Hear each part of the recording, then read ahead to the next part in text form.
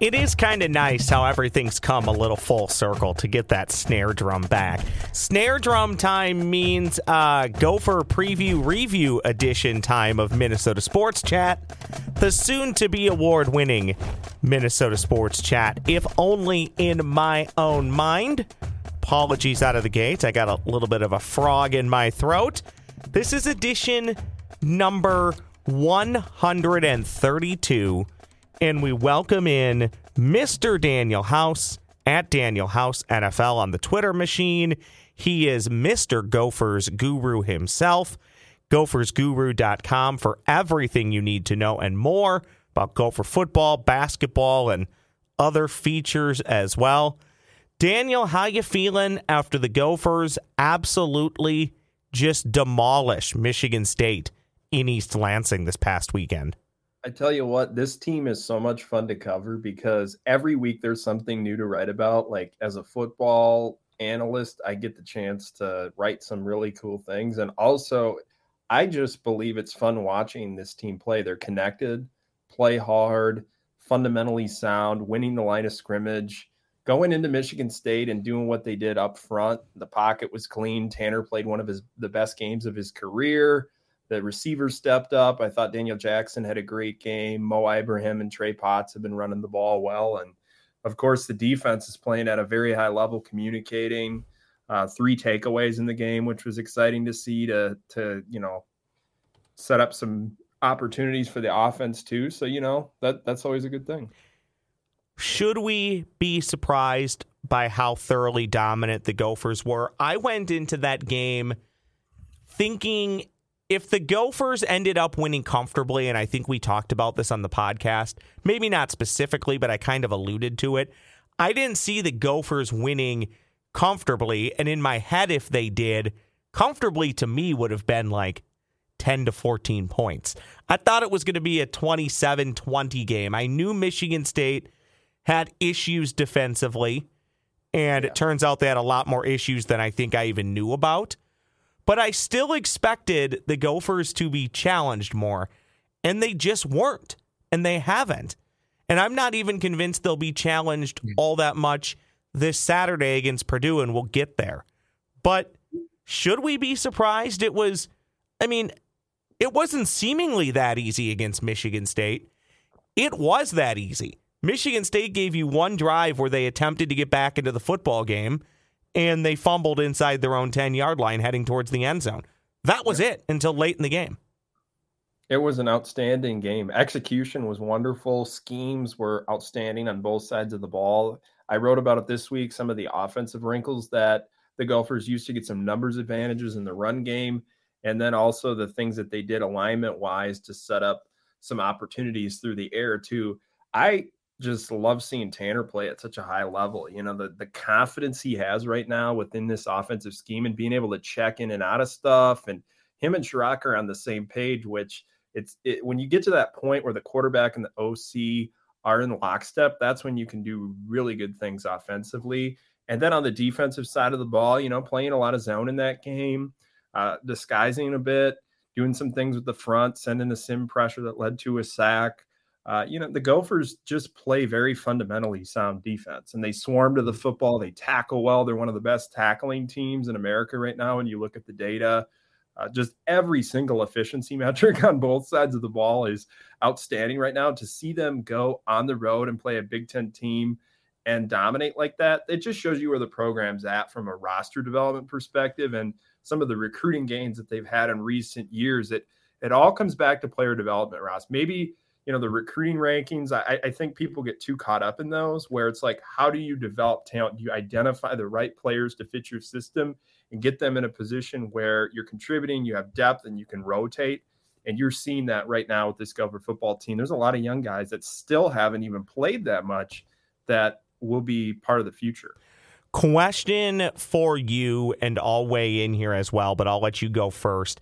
This comes from @Bacchus Blair on the Twitter machine, Sports Junkie. Loving this team. QB looks great. Running backs look great. What is our team's biggest weakness right now? Daniel House, are the Gophers a team without a weakness? What would their weakness be, Daniel House? Yeah, you look at the roster, this is the best defensive depth that they've had. I don't have any real question marks on that side of the ball. I would like to see possibly in the defensive tackle spot, how they hold up against some of these physical teams running the football here. Obviously, this week won't be the case, but there'll be some games that test them down the stretch a bit. But I also know that they play with good fundamentals. I mean, maybe that's what it is, but the receivers, can they continue what they're doing? I feel very confident about that. Honestly, Ross, I like the offensive system having to spread the ball around a bit more. It makes it tougher for teams to defend you because you're adding certain wrinkles, you're lining people up in different spots, you're maximizing different skill sets. And Daniel Jackson played a great game. I thought he ran good routes. He attacked the football. He's got yards after the catch ability. Dalen Wright made a couple of plays on those crossing routes. It's just that they have a lot of different options. Brevin Spanford, who flashed as well. So it's like being able to spread that ball around has been huge. Yeah, I'm going to agree with you on the tackles. It really is tough right now. I think to say that this team, they have weaknesses. Every team does. But to really identify what the crucial weaknesses are, they probably need to lose a game or two, and I'm not advocating for that. I think it would be a ton of fun if they went into Iowa and Wisconsin at 9-1 or 10-0. Okay, so I'm not advocating for that. But right now, you're trying to pick basically between four Picassos, and it's difficult. If I had to find something offensively, House, I guess I would say the tight ends from the standpoint of I don't think we still know who the number one tight end is. We've seen three guys get catches in meaningful time. It is Spanford, don't get me wrong. But, so I guess I said we don't know. We do know. But is he giving you the production that you want? I don't know if he is yet, but I just don't know if he's getting the looks because they've been dominating offensively. So it's really even tough for me to say that. But if I had to identify one thing, not the defensive tackles, I guess I would say the tight ends. But I'll be honest, I'm really nitpicking here. Yeah, I honestly had a tough time coming up with an option to pick. So, I mean, it's one of those things where it shows you exactly where the roster is at. And it's credit to how they built it, recruited, and developed players. That's the key. The Gopher program, this group of coaches does an outstanding job of developing talent. And you're seeing it a lot with Kirk Ciarrocca back now on the offensive side of the ball. What a difference that can make. You know what the weakness is, and it has nothing to do with the team on the field. It is the crew getting you in the stadium on a Saturday. That is the weakness. You can get there a half an hour before kickoff or 5 minutes before kickoff, and you'll get in at right about the same time. Even the no bag line moves slow, Daniel House. See, I get there early. You're there before the... See, I do too, but I'm at the bars. That's the difference between you and I. You're grinding. You're always grinding. You're working. I'm just drinking before first kick at Huntington Bank Stadium. Here's one for you. I heard Mark Coyle this morning on the Good Neighbor, WCCO. Give them a little credit. Hat tip on this one. Mark Coyle was talking about the new scoreboard that's going in. I was not able to understand where it's going in. Is it replacing the old one? Do you have any idea what's happening with this? My understanding is it's a brand new scoreboard. I believe it's the original scoreboard that they currently have right now. So they want to upgrade that because it's getting old and have some new technology there where they can make an upgrade. Could they also upgrade the smaller one in the student end? Because I don't know if that counts in there. I don't know. That one, I'll be honest, again, kind of nitpicking, that one's kind of been pointless since day one. Unless you're on that end of the field, you really can't see anything meaningful on the smaller. That's not even a scoreboard. That's like a replay board. It's like they need that one like the Jacksonville Jaguars have. Yes. That one right on the top that stretches across. That needs to be the new wave. I would say take the old technology, move it to the other corner by the student section, and put your fandangled new one in the open end. That's my recommendation. Ross Solutions. Okay, tell me about this really banged up Purdue squad and what type of challenges they may or may not present the Golden Gophers on Saturday. We talked before the pod. We're recording this on a Thursday afternoon. I think the Gophers right about 12-point favorites. I think I would take them to cover that no matter who the quarterback is. But at some point, Daniel House, they're going to go into the fourth quarter with a game. Is it going to be Purdue on Saturday? I don't know. Could it be Purdue on Saturday? Again, I don't know. But tell me about them. Yeah, Purdue's really beat up. I actually just saw the tweet right now. Some key players out: Jalen Graham, hybrid safety linebacker, running back King Doru, wide receiver Brock Thompson. Their starting right tackle Cam Craig just got ruled out. And Reese Taylor, cornerback, I wrote a lot about in my preview. He's a game-time decision, and that's one to watch because Jamari Brown, a cornerback, is a matchup I think Minnesota can exploit, and they did last year. When it comes to quarterback Aiden O'Connell, he's a game-time decision for Saturday's game. And based upon what Purdue fans are saying, when Jeff Brom usually goes with the game-time decision label, it's generally not a good sign most of the time that they're not going to play.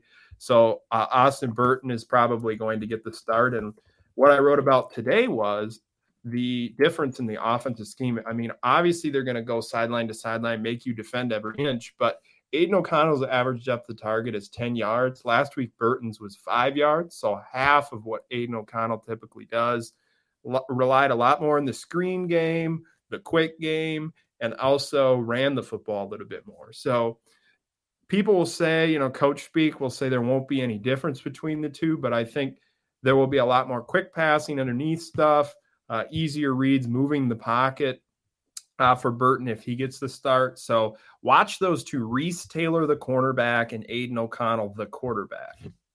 I think Purdue, no matter who starts, will find some points. I'd be shocked if they didn't score more than what Michigan State scored. But can Purdue do enough defensively to stop the Gophers offensively? Because right now, again, not trying to say it's a team without a weakness, but right now the evidence certainly shows there might not be much of them. It's kind of pick your poison when you're taking on the Gophers. You can stack the box and try and stop Mo and Potts and Bryce. You can try and do that. Or you can try and lay back and play coverage, and I think you're going to get burned either way. So what can Purdue try and do to slow down Minnesota offensively? And in your opinion, do they even have enough to do that? The multidimensional aspect of Minnesota's offense is the difference this year where, like you said, you want to put a defender in the box and try to stop the run, then the receivers are able to get separation downfield, and you take some shots, running some crossers and things like that.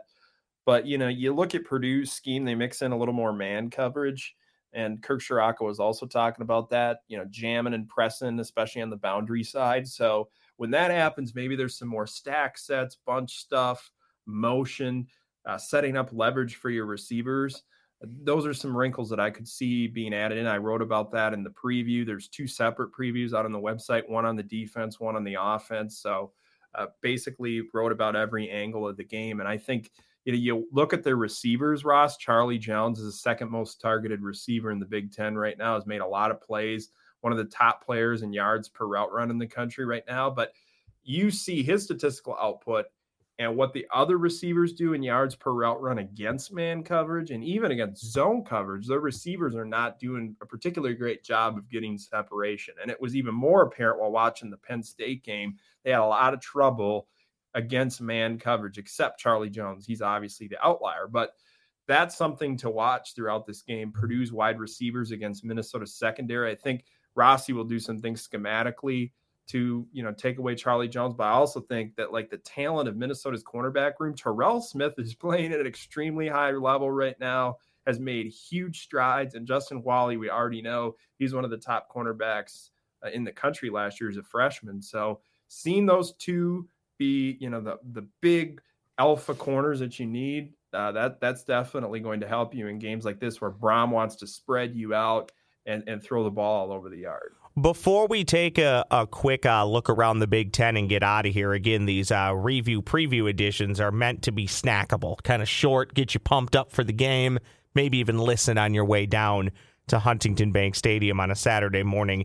Can you walk me through the anatomy of the I don't even know the correct definition of it. The tunnel screen, the bubble screen, that wide receiver screen that the Gophers seemingly run so well that oftentimes looks like it's going to be blown up at the line of scrimmage, but turns into 10, 15, 20 yards, a touchdown. Can you walk me through the anatomy of that play and why they have had so much success with it going back to the 2019 season where the Gophers went on to win the Outback Bowl and finish nationally ranked? Here's what I'll say about that play. You have to have an offensive line that's very athletic to be able to get out the right depth, be able to move with the quickness needed to get out and set that up. And also you have to kind of do it in sync and in a way that maybe the defense doesn't know until the last minute you're going to run the tunnel screen. So you're kind of trying to disguise it in a sense, but also have the timing correct and the depths of the offensive line correct as well. And then you have the element where the receivers have to block well on the perimeter. So you saw that one to Daniel Jackson in the Michigan State game, blocked up extremely well. And the athleticism of this offensive line, I think, allows you to even do a better job with those type of plays because they're quick and able to get downfield. You got someone like John Michael Schmitz, who that's one of the calling cards of his, skill set is the ability to get downfield, and Ariante Ursary and other players like that. So, being able to maximize the talent of your offensive line through the screen game is great. And then generating yards after the catch. We know Gophers last year were dead last in the Power 5 in yards after the catch. It's been a huge improvement in that area, on top of also having the explosive play hits where it's like you throw downfield, touchdown. You don't need yards after the catch. It's just those instant hits that you got to have from time to time paired up with that yards after the catch. So I believe, Ross, really the screen game, it hasn't even been fully maximized yet. There are some things that they can do to add in some other types of screens that might fit their skill set of players real well. Speaking of our guy, Daniel Jackson, I'll play this just because I can, courtesy of our friends at Big Ten Network. Morgan down the sideline toward the end zone, and it is caught. Daniel Jackson, touchdown, Minnesota. Okay, so I lied. One more quick question for you. Off the top of my head, that was Daniel Jackson's best game as a Gopher, correct? Is there another game that I'm not thinking of? I would say this one's the best one of his career. And, you got to remember that he slowly kind of eased along. You had that COVID year in there, which I think hurt a lot of people's development. He just had those consistency detail things, maybe an injury here or there, that sort of hurt your ability to develop chemistry and also master the techniques. So this offseason was huge for him.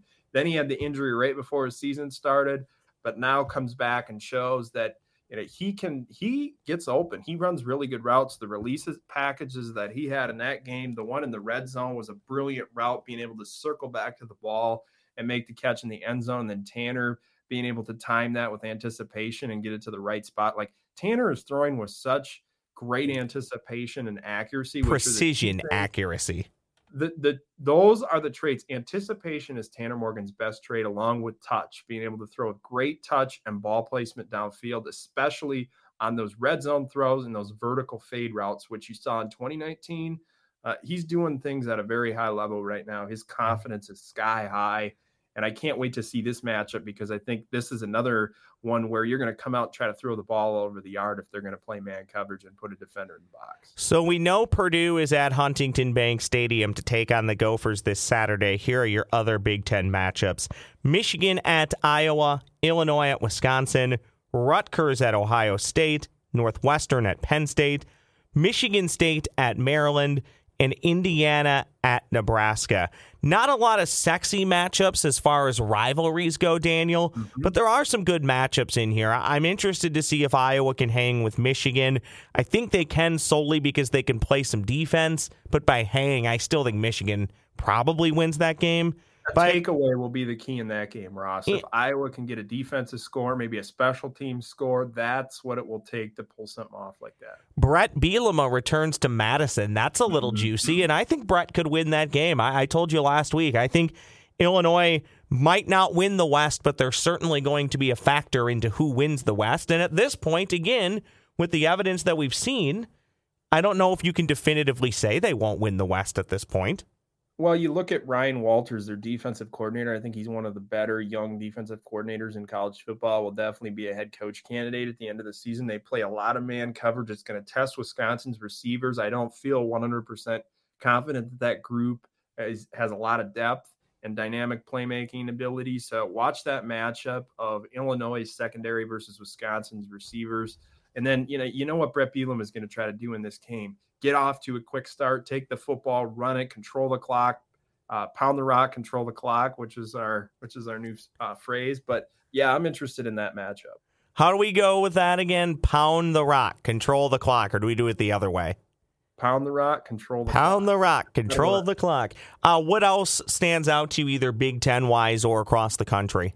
Well, Michigan State at Maryland as well. Michigan State has to win this game. It's a must win now. I felt like for bowl eligibility purposes, when you look at Michigan State's schedule, I thought they had to win that game against Minnesota to feel really good about bowl eligibility. Now you're going on the road at Maryland, a physical rushing attack, Taulia Tagovailoa. He makes some mistakes, but also can navigate the pocket and make some throws that you're going, hey, that's pretty impressive. It's like all those catastrophic mistakes that occur. And I look at Maryland's receivers. They got a great group of dynamic receivers at depth. The depth is Raheem Jarrett and Jayshon Jones and Dante Demas. Like, that is a huge mismatch against that secondary.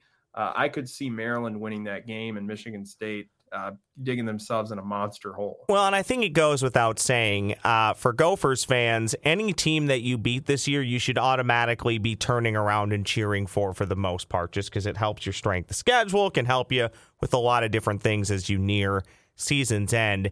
Daniel, as we start to wrap this up, I don't know why I called you Daniel there. Daniel. Housey.